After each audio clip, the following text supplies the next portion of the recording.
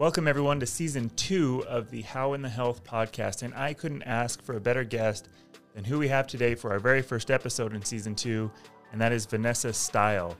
Her story is remarkable. She is a cancer survivor, she's a board-certified patient advocate, and she's been the sole caregiver for her 93-year-old grandmother for the past decade plus. So an incredible woman, an incredible story. You're going to want to hear everything that she's been through and the wisdom that she brings to helping patients navigate the healthcare system now that she's a patient advocate. This was all recorded in Zoom, so the video and audio quality is what it is, but I hope you enjoy. Vanessa, you are officially guest number 1 on season 2 of the How in the Health podcast. So thank you so much for taking a few minutes to spend here and share your story with everybody listening.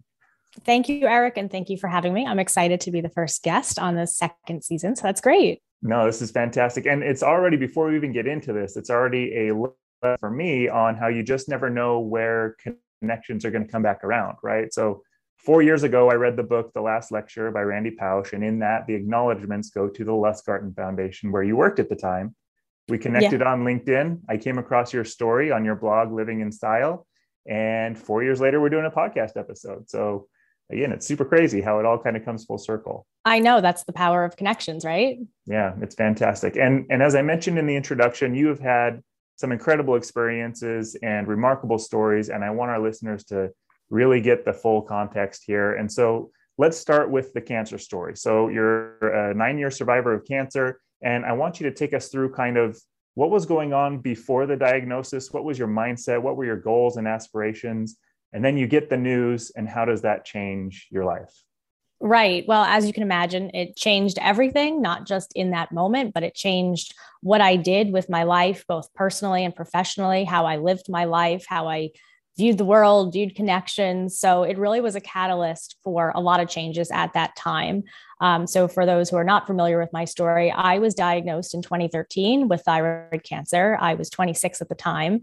And I was really focused on growing my career and finding my niche after graduating from the American University in Washington, D.C. some years earlier with a political science degree. I had been intent on going to law school. So I was kind of taking some time. I was working for a law school and fundraising, figuring out if that was the right, next step for me. And I had gone to a new gynecologist for what I thought was going to be just a routine annual exam. And upon visiting, he asked if he could check my neck for a neck check. And I was kind of surprised by that. I had seen an ENT at the time for about 10, 15 years, and I had never had a neck check performed. And the first thing he asked was if anyone had ever told me that I had a nodule on the right side of my thyroid. So it completely caught me off guard. Of course, I wasn't expecting to have a neck check, let alone have something be found. And I had no symptoms. I was healthy. So there wasn't even anything that I was concerned about. And from there, I went for thyroid ultrasound and I went for blood work, which revealed I had subclinical hypothyroidism, meaning that at some point I would need to be on some synthetic thyroid hormone replacement medication, and my thyroid wasn't functioning properly. And the ultrasound revealed I had a nodule that was greater than 1 centimeter. So I went for a fine needle aspiration biopsy, and it kind of just, snowballed from there. It was like one step at a time, but each step led to another step and another step. And eventually I found my way to an endocrinologist who gave me the news that it was papillary thyroid carcinoma, which is the most common form of thyroid cancer. Accounts for around 90% of cases and usually very treatable. So that was, the good news. But then it also came, how do I find a head and neck surgeon and how do I process the diagnosis? So it was a lot that felt like it happened in a short period of time, but it felt in my mind like as though it were taking forever. Yeah, that's crazy. So when we talk about, everybody I think knows somebody who's been diagnosed with cancer. And recently I had kind of a sore throat that lasted about a month, and immediately my mind just went to like worst case scenario, right? And so I finally went in and got my annual physical. I was like, hey, this is happening, but I've avoided it. I think it's been 12 years since I've gone in for an annual physical, which is my bad, right? Because I almost don't want the bad news. So take me through that mentality of, you go in there and then you get news, and is it immediately despair or is it immediately fear, or what was going on in your mind? It was strange. Like I was never somebody who was afraid to go to a doctor. Something felt off. Okay, you go to the doctor. After that diagnosis, I call it, scanxiety in terms of like having to go for annual blood work and ultrasounds and things like that. But also now I feel a little bit of that anxiety when I have to go to a doctor, because now I'm like, what if something else is found? What if there was something going on?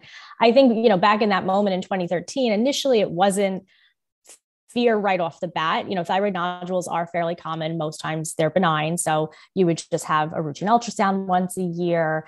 At that time, I think my grandmother had recently been diagnosed with a nodule, and they just watched it to make sure it didn't grow. So for the first probably 48 hours, I was okay. And I was waiting for the next step. And then I think it set in. I was like, wow, it could actually be something. And I did what, you're usually advised not to do as a patient, which is consult Dr. Google. So that was, I kind of went down the rabbit hole there. And I think that's when I started to get a little bit more fearful of, wow, I could be facing a cancer diagnosis in my 20s. And I was certainly not expecting that when I was thinking about my life plan and my career choices. Yeah. That's funny you mentioned Dr. Google, right? And I think especially now with the age of kind of information around healthcare in general, you can really go all over the place when it comes to if you start doing your own personal research and Googling symptoms and stuff like that. So I'm sure that maybe heightened your awareness or anxiety around it too. But yeah, it's kind of a crazy story there. So let me ask you this, when you had the treatment, right?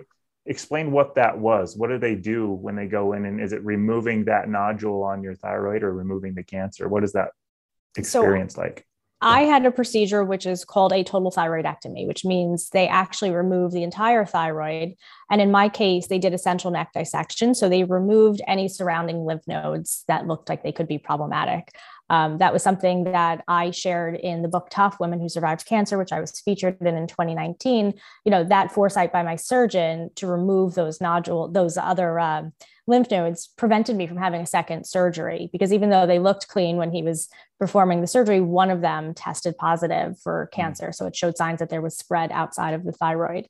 So the total thyroidectomy is usually the procedure that's performed. And then if there is spread, they do something called radioactive iodine, which is an I-131 pill, which would kill any remaining thyroid tissue that's in the body. Wow.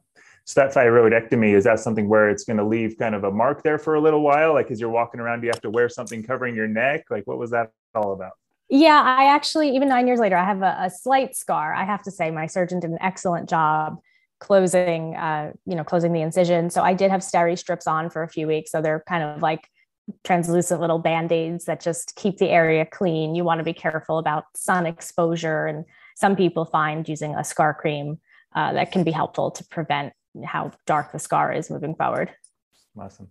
So let's talk about that shift in life plan now. So you had all those goals and aspirations, and from everything that I could see, you documented the process really well. So was that kind of the kickoff point for your blog, is to kind of document your story, what you were going through, and then that's kind of evolved over time as well? Yeah, pretty much. That was kind of how it happened. So I was diagnosed in 2013, and I didn't start living in style until 2014. And it was sort of in thinking of like, well, what's next? How do I use my story to help other people? How do I share the resources that help me? How do I act as a resource for other young cancer patients?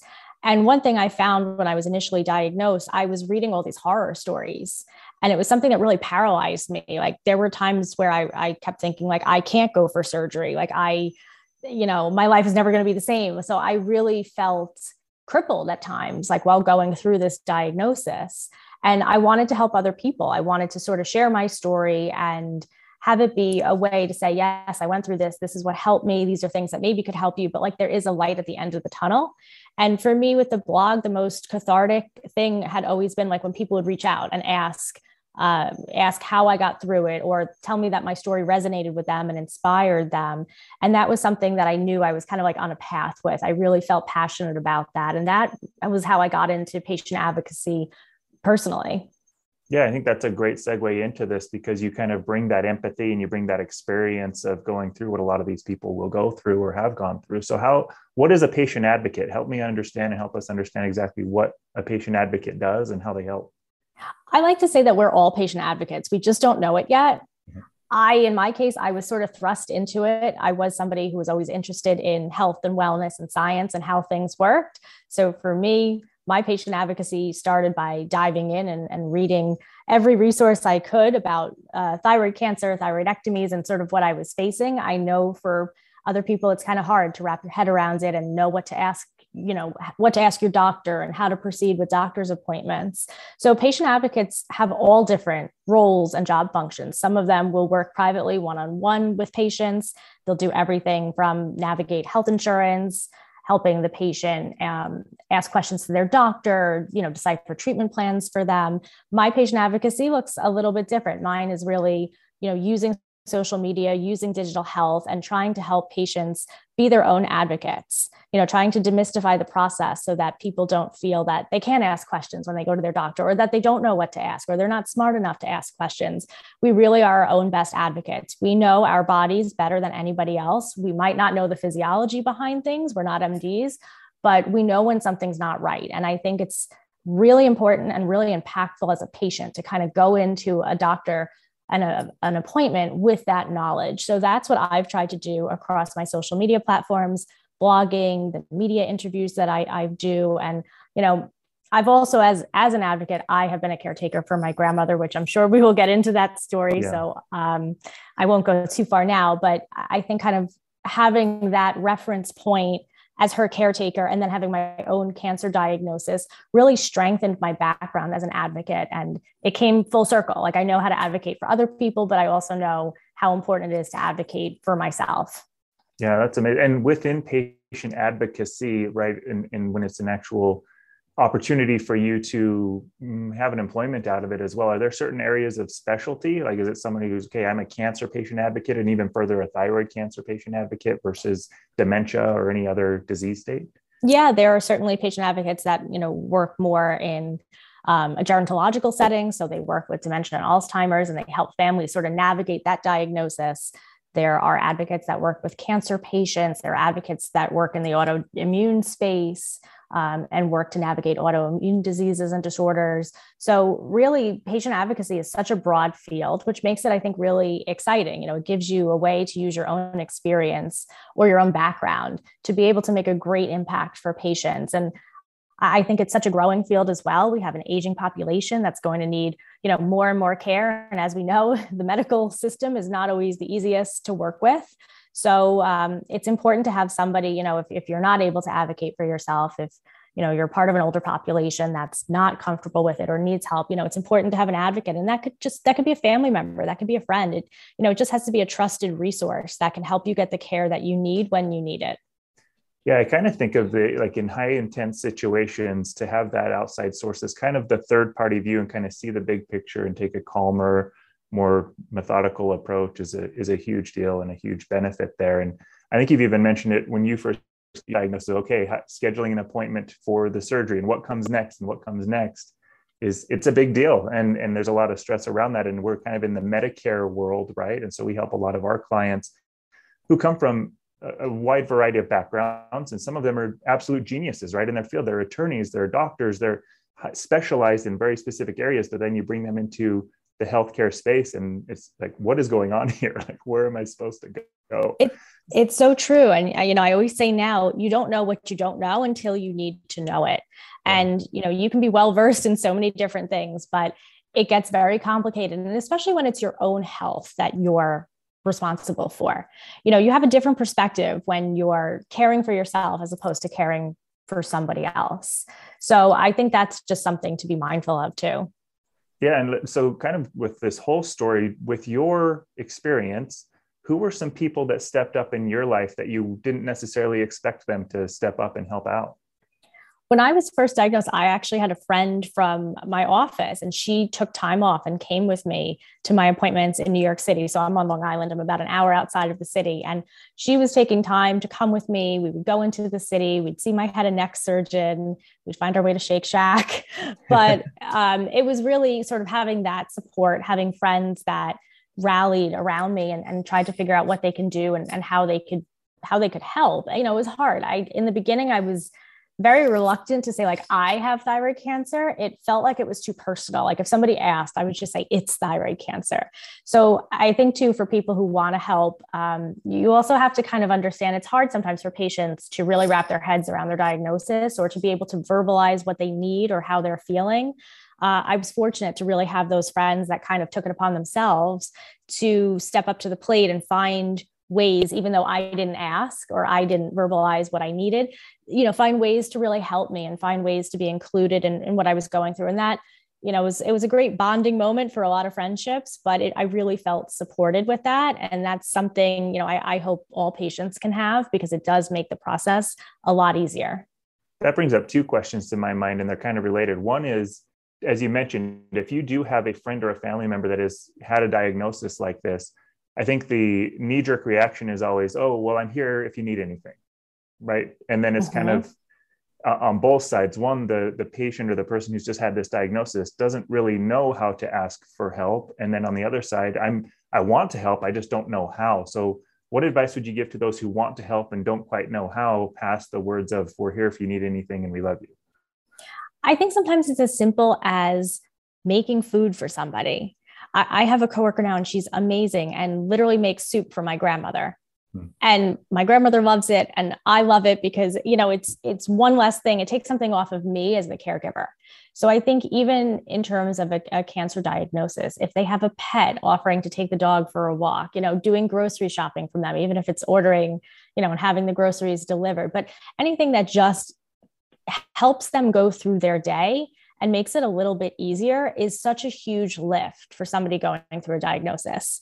For me, not having to think about who was going to come to the appointment with me, knowing I had a built-in, buddy system and a friend who was going to be there with me, it took such anxiety away from the whole process. I wasn't, dreading going in, because we tried to make a day of it, and we had fun, and we did something to kind of take my mind off of it. So I think even if it's the littlest thing, that can make such a huge impact for somebody who's a cancer patient or a caregiver.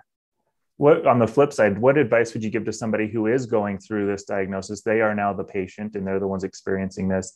What advice would you give to them on being able to open up and accept help?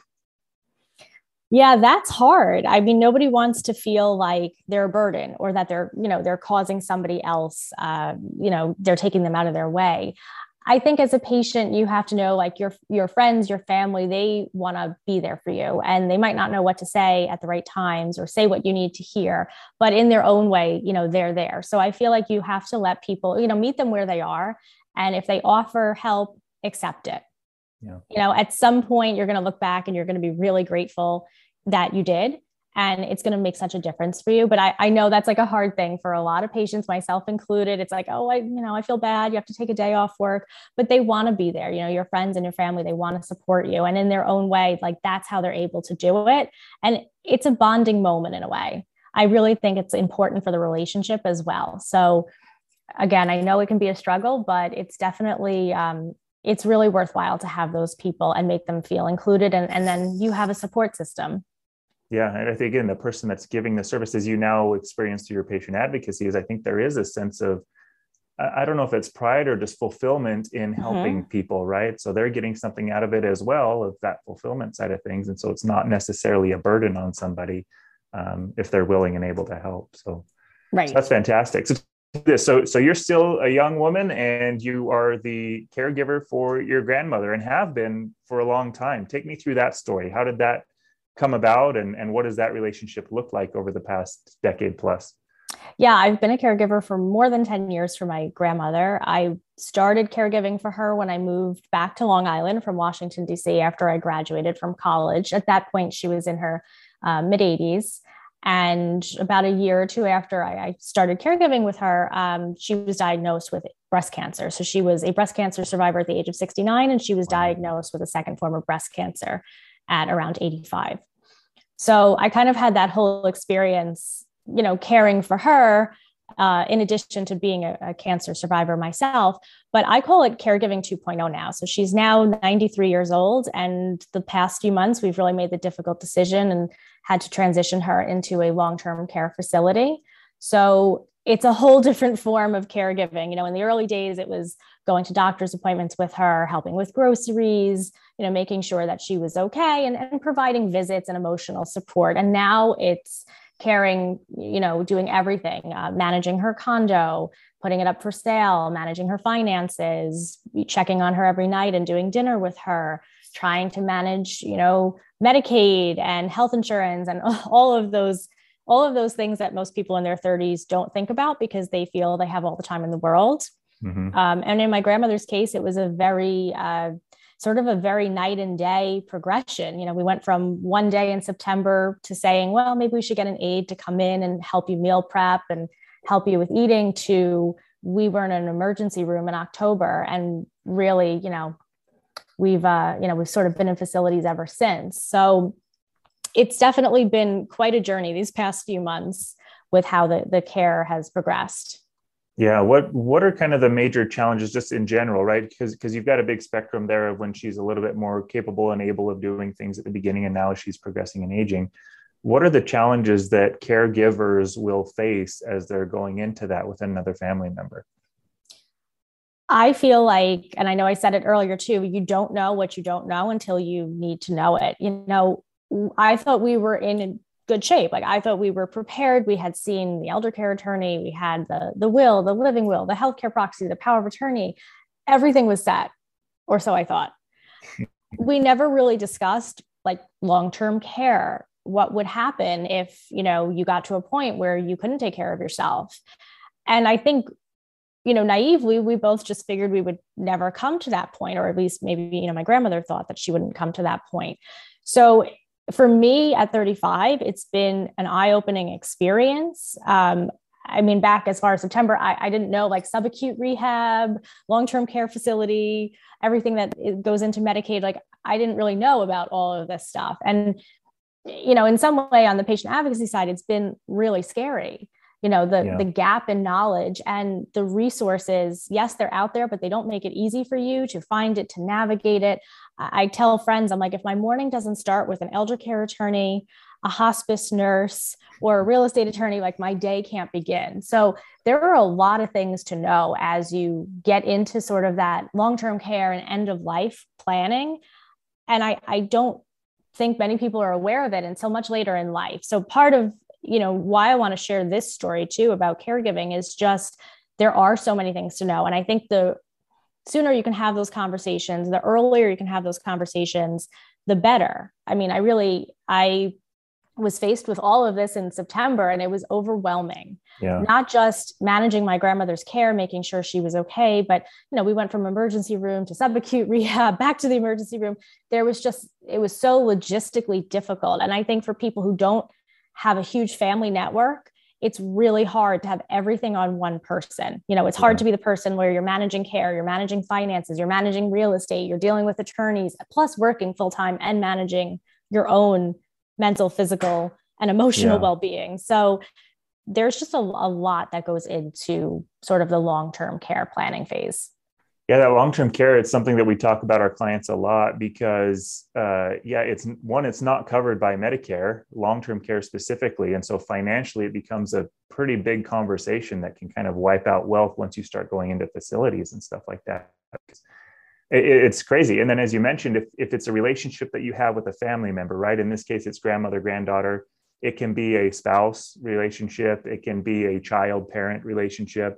And a lot of times as they progress through that long-term care spectrum, right, the child-parent relationship isn't a child-parent relationship anymore, right? They're doing so much more and seeing their parent or their grandparent in situations that are different. And so now when they go into that long-term care facility, it's almost like hired out. So there's a lot of stuff, as you mentioned, that you're juggling as you're going through all of these decisions to make, and how much can we do ourselves? How much do we need to kind of outsource?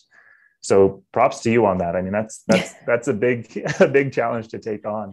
What are the rewards you have seen from that, right? So we talked about the challenges. What rewards have you seen in your relationship with your grandmother as you've had that kind of special connection over this amount of time? Yeah, we've really had a special connection probably since my birth. So for me, it's been really difficult kind of losing that, losing those moments as she's slipped more with the dementia.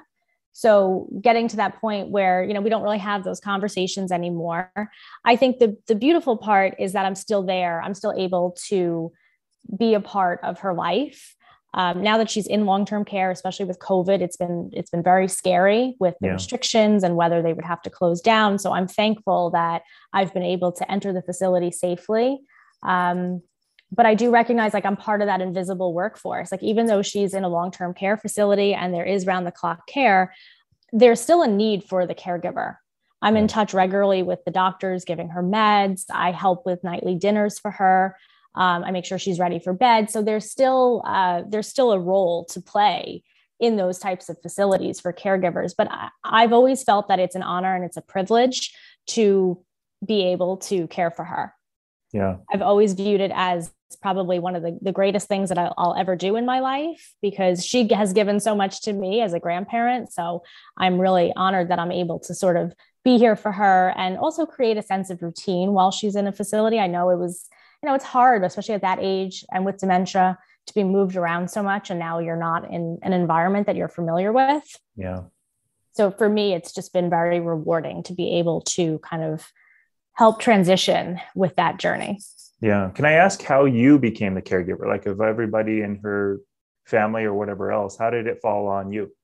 Well, I'm an only child, and I'm actually the only one in the family that's on Long Island. Okay. So my father is in Germany and my mother is out of state. So it's, it's a lot on me. And it kind of just happened naturally. Like when I came back from college, because I would go out and visit grandma. And, then as she got older and it became harder for her to do tasks, go to the doctor alone, drive, it sort of just morphed into, okay, well, I'm here, I'll take care of it and I'll do it.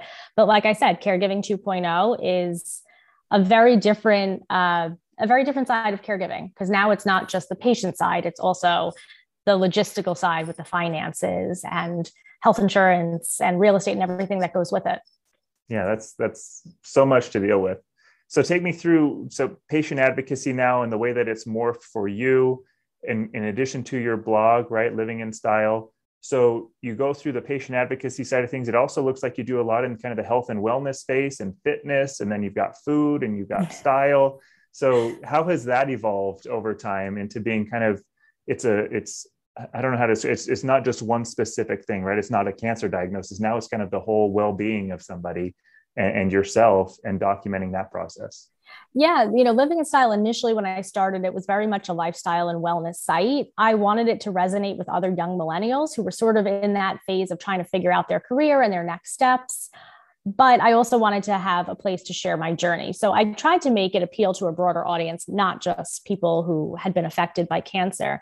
Now so much of my life is cancer and caregiving that I feel like I've kind of honed in on that audience a little bit more. I'm actually in the process of launching a really exciting Instagram community that touches, again, on everything from cancer to caregiving. It's called the Hospital Bar. So it's going to be a lot of Instagram lives where we have open and honest conversations about everything from medical pet peeves to caregiving 101. So I'm really excited to sort of, move into this next phase with blogging and social media and be able to, create this community where we can all come together and support each other and offer tips and resources so that we're all more informed. Are you doing this all yourself? Do you have a team that's helping you out? Like, take me through that. That's a lot to do. I mean, just as a content creator, there's a lot that goes into it that people just don't see, right? For the most part, it's been all on me, and it is a heavy lift. As a content creator, it's hard to always feel inspired. And I think, for me, the pandemic really changed a lot of it. Of course, I wasn't going to fitness classes. I wasn't staying at hotels in Montauk. Like I wasn't, doing so much of my normal life that I would share on the blog. For the Hospital Bar, I have an amazing co-host, and we've been able to bounce ideas off each other. So I'm excited. It's going to be launching in March of 2022. Nice. And I'm noticing having a partner in it is much easier than going it alone. Yeah. Again, there's so much to deal with. And again, as we make just a podcast, the audio, the visual, and then actually putting it out onto a social platform and then putting it into blog. I mean, that's a good job. I mean, that's awesome. That's so much. What else do people need to know around patient advocacy and how, if somebody wants to get involved in patient advocacy, again, I know we're all patient advocates, but specifically more detailed into that, what steps do they take? What routes can they take to be a more involved patient advocate? Yeah, I think start with yourself. I think that's really the first place, start asking questions and finding a care team that supports that knowledge. I've been fortunate to have doctors where they welcome that open and honest discussion. I mean, I have an endocrinologist now, like I find the latest thyroid news and we actually discuss it in my appointments.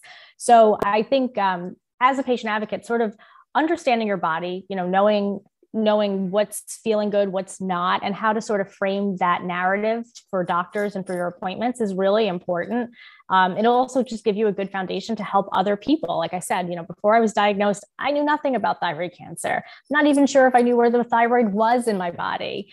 But through my own diagnosis, I was really able to educate other people about, hey, you should learn how to perform a neck check. You should make sure that your primary care doctor is running annual thyroid labs when you go for your blood work. So I think everything that you do with your appointments, you're able to help other people who just might not know. And it's the same thing for patient advocacy on the caregiving side. I've learned a lot from people who were caregivers for their parents, for other family members. They've been able to guide me. So I want to pay it forward in my own way and be able to help other people who kind of come up behind me and need that help and need that support. That's awesome. Again, I think your story is so fascinating because, again, you had something that it was life-changing, right? Life-altering circumstance that happens. And I think we all go through this in certain instances of our mindset of poor me, right? Like, oh, poor me. Why is this happening to me? And then that can either have somebody shut down, or that can be the spark, like it is in your case, to go and start something new. So I think that's how did you deal with those days or those moments of, I don't know if despair is the right word, or that poor me mindset? I certainly had a lot of those days. I really had days where the diagnosis was difficult to endure. I had days where I thought the diagnosis was wrong. I tried to use all of it as fuel, sort of as, a fire to like get going, just even past the diagnosis, like not even thinking what I was going to do with it, but just like I did my research, I did my diligence on everything, and kind of using everything that I felt, the good emotions, the bad emotions, just to sort of power through it and get to the other side. And then once I did, I realized I was probably not alone in those feelings. Like I said, reading a lot of the message boards and the support community boards was a bit scary, seeing how some people didn't do well after surgery, didn't feel well, never felt like they got their life back. And I was really traumatized by that. And I was like, I want to share the good story. I want to share that, sometimes it's mindset and attitude, and that can really be so powerful in a diagnosis. So for me, it's, I definitely had those days, but I sort of didn't let them deter me. Like I let them be my source of courage and fuel and fire for moving forward and kind of getting past the diagnosis. Yeah. And as you've gone through this, as you've gone through your experience in helping others, what are some areas of healthcare that you see real opportunities for us to improve? I think the patient experience, I think really making patients feel like part of the healthcare system. So it's not, doctors and patients, like we're all there for the common good. We're all there for the same purpose. So I think making patients feel that they have a voice in healthcare is so incredibly valuable. I've worked with a lot of like digital health startups, and that's really been their focus. And I think that's an amazing thing. That's going to empower so many patients to be part of the solution for their own health, but also for the greater population. Yeah, that's something that I feel like it could just be my impression, but it seems like nowadays people want to be so much more involved in decisions, right? Before it was go to a doctor or go to a professional and just agree with everything they say and just go with it. Now, so especially in our world, like Medicare and stuff, they're coming with us and they've done all this research, right? They know so much more, and they want to be so much more involved in that decision rather than just you tell me what to do and I'm good with that, right? So, and I don't know if that's an information side of things where we just have so much more access, or we're more skeptical, or whatever else it is. But yeah, being more involved. I think it's a combination of everything. It's easier to access information, but I still think there's a missing link in piecing it all together. Like I said, on the caregiving side with my grandmother, like there were so many things that I didn't know. And it was like, well, call this person or talk to this person or go, like everything felt so disjointed. Yeah. And when you're in that phase of life in the caregiving side, like you're in a really vulnerable position. Like you really do need somebody to help guide you and navigate you. And like, these are your next steps. I don't know if I've done everything right. I probably haven't. I've done it to the best of my abilities and as I can do it, as much as I can do as one person. But I think that's where a patient advocate can be really helpful for families that are navigating the caregiving side, because there's just so many things to tackle kind of all at once. Yeah. I think you nailed it right there. There's that fear of, did I do everything right? Right. Did I mess up somewhere? And then if it's just you making those decisions, I think that that's compounded, but you have somebody there with you going through it to kind of double check and make sure everything's right. Just the knowledge that there's that second check, I guess, would be beneficial and valuable. Yeah, that's definitely helpful. I mean, I'm certain I didn't do everything correctly. I can say that I did it to the best of my abilities. Yeah. But yeah, having somebody else to cross-reference would have been amazing. That's awesome. Well, again, like your story is remarkable. And so for anybody listening to this, go check out the blog Living in Style. And then when you release your new, it's The Hospital Bar. The Hospital Bar. So on Instagram, we're The Hospital Bar RX. So The Hospital Bar _RX. All right. And I think that's, it's going to be a community for everybody. We want to hear people's stories. We want to be able to share resources, and it's going to be a great community where, we have a little bit of fun kind of coming together and bonding over what we've been through and wanting to help other people. That's awesome. What questions haven't I asked that I should have, as those who are looking into both your story, patient advocacy, caregiving? What else do people need to know? I think, it's so hard going into any of these experiences. On the cancer patient side, of course, you feel overwhelmed because it's your own health that you're responsible for. And on the caregiving side, you're responsible for somebody else's health. To be quite honest, I'm not sure which is more frightening sometimes, because I've definitely, been in both positions, and I'm like, I am not sure I'm capable of making these types of decisions. Like, who's trusting me on this? Like, who thinks this is a good idea? Yeah. So I think you really have to know when to ask help, like when you need to elicit outside help. And that's something I wish, with my grandmother, everything just happened so quickly. Like there wasn't really time for that. But of course, I wish I would have been, I guess, more proactive, which I would have been in my 20s thinking about this. But I think if there's one thing I could share with people, it's really have those conversations, especially for caregivers. It's the end of life conversations are so difficult, but they're really important. Like it will help you in the long run to know that everything's taken care of, or if things aren't taken care of, what are someone's wishes? How can you really uphold your fiduciary responsibilities on the caregiving side? Because otherwise, like you're going to be on your own having to navigate it. So I think that's something I really have spent a lot of time stressing. Nobody wants to have those conversations, but when you're in the situation, it's kind of too late at that point. So I feel like the earlier you can do it, the better. And again, make sure that you have those outside resources, that, you have consulted the elder care attorney, you have an estate planner, like you have everything controlled, and you have people that you can count on and resources you can go to for then when you're in those situations, you don't have to be scrambling to get everything together. Yeah, because all of those are so complex. It sounds like you need a team, right? So you do have your estate planning attorney, you have your long-term care specialist, you have your caregiver, you have these, what other entities am I missing, or what other members of that dream team should you put together? Yeah, I mean, for us, we really didn't know much about Medicaid. We had done sort of the estate planning attorney side of things, but we never consulted an elder care attorney. So that was like a whole nother eye-opening experience. So I think also like having a financial planner, like having somebody involved in the process to figure out, obviously with Medicaid, you have to do these spend downs, they have the 5-year look back.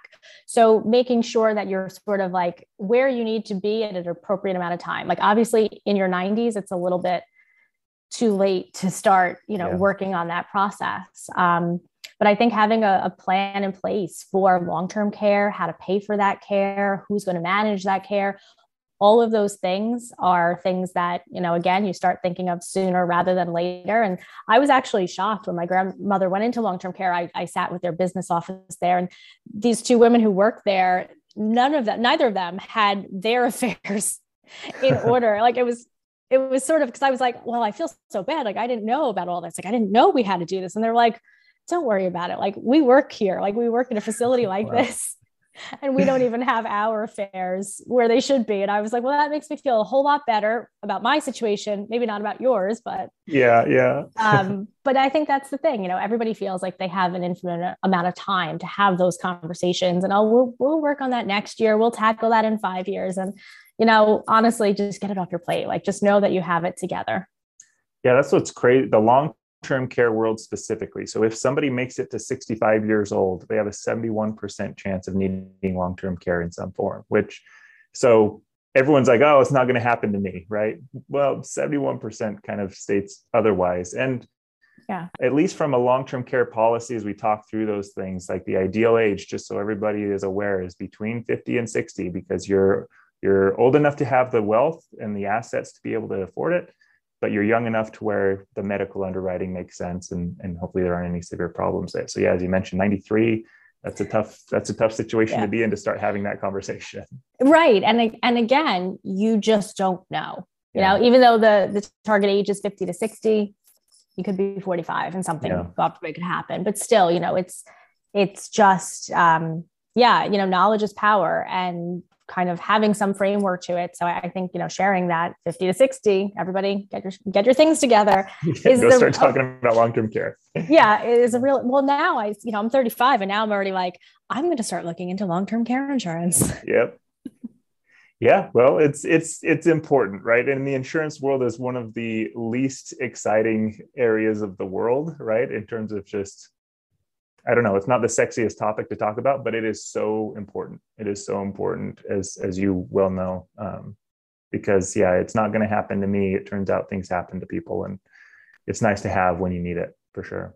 Absolutely. No, I mean, like I said, this has been an incredibly eye-opening experience. And it's really made me think of, you know, you have the baby boomer generation that's coming up in age. It's the largest generation. And how are we going to support this generation from a healthcare side, but also on the caregiving side? You know, you don't really have that society anymore where people live around the corner from, you know, grandma and grandpa. Yeah. Now people are out of state, or they're even out of the country. So I think it's going to really have to shift what we think of in terms of long-term care and care in general. I mean, I spend every night in a nursing home. You know, I see they're short staffed. They have a lot of patients.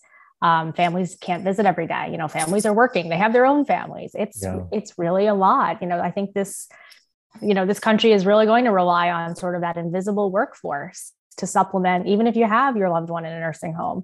You know, there's still things, like I said earlier, there's still things that you have to take care of.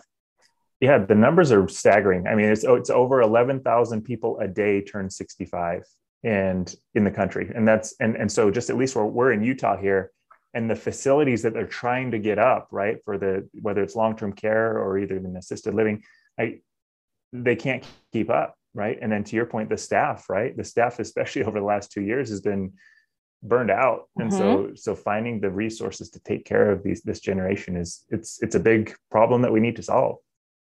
Yeah, it really is. I spend a lot of time thinking about that, and just thinking of what this care burden is going to look like, you know, over the next decade. Yeah, it's scary stuff. Well, you do a great job of articulating your story. Again, I think it's something that everybody here needed to hear, and I appreciate that. We do have 3 getting to know you questions, and they're kind of random and all over the place, so it's kind of off the cuff stuff. So the first one is, you're given a time machine, and to save humanity, you need to go back in time to a decade outside the decades you've lived, and you have to survive for that decade. So what decade are you going to go back to? That is such a great question. And I can't say I've ever been asked that question. I've always felt, for some reason, I would have done really well in the 1920s. Okay. Granted, I'd have to live through the Great Depression, but I've just always felt like that was a really interesting time period, you know, in history and in society. Probably, you know, the fact that also my grandmother was in the 1920s, I feel like I have a good framework there. So I'm going to go with that. All right. Awesome. Okay. Question number 2. What's your spirit animal and why? Well, for about 20 years of my life, I was an avid equestrian. So I would have to say I have a very strong connection with horses. They're beautiful creatures. I think the bond between, you know, a human and a nonverbal animal is just amazing. But the fact that it's also the only interspecies Olympic sport, I think also makes it sort of fascinating. So I'm going to go with a horse. That's awesome. I did see on your Instagram, you got lots of horse pictures. Yes. So that's great. All right. Last one. Outside of family, who's been the most influential person in your life? Also a good one. You know, that one is so hard because I feel like at different points in my life, there have been so many people. I had a fabulous mentor during my college days who is still an incredible friend and actually was mentioned in the book Tough because his brother-in-law was the one who sort of advised me about having the lymph nodes taken out. And I'm always so grateful for that valuable piece of advice because, like I said, it kind of saved me from having a second surgery.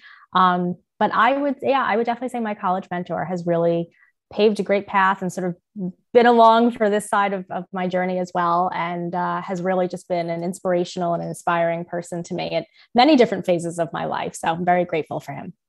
That's awesome. Well, you did great. Again, just those random off the cuff questions that are a little bit out there. Again, listening, go follow her, Living in Style, on the blog, follow the Instagram, follow everything, because it's really awesome what you're doing out there. And again, I can't thank you enough for taking the time to share your story here with us and to be here on our podcast. So Vanessa, seriously, thank you. Thank you for having me, Eric. It's been great. And I'm honored to share my story. And thank you for everything that you guys are doing too to help people navigate Medicare and just the health insurance world in general. So thank you. Appreciate everything on your side too. Okay. Well, you have a good rest of your day. You too. Take care. Okay. Bye. Bye.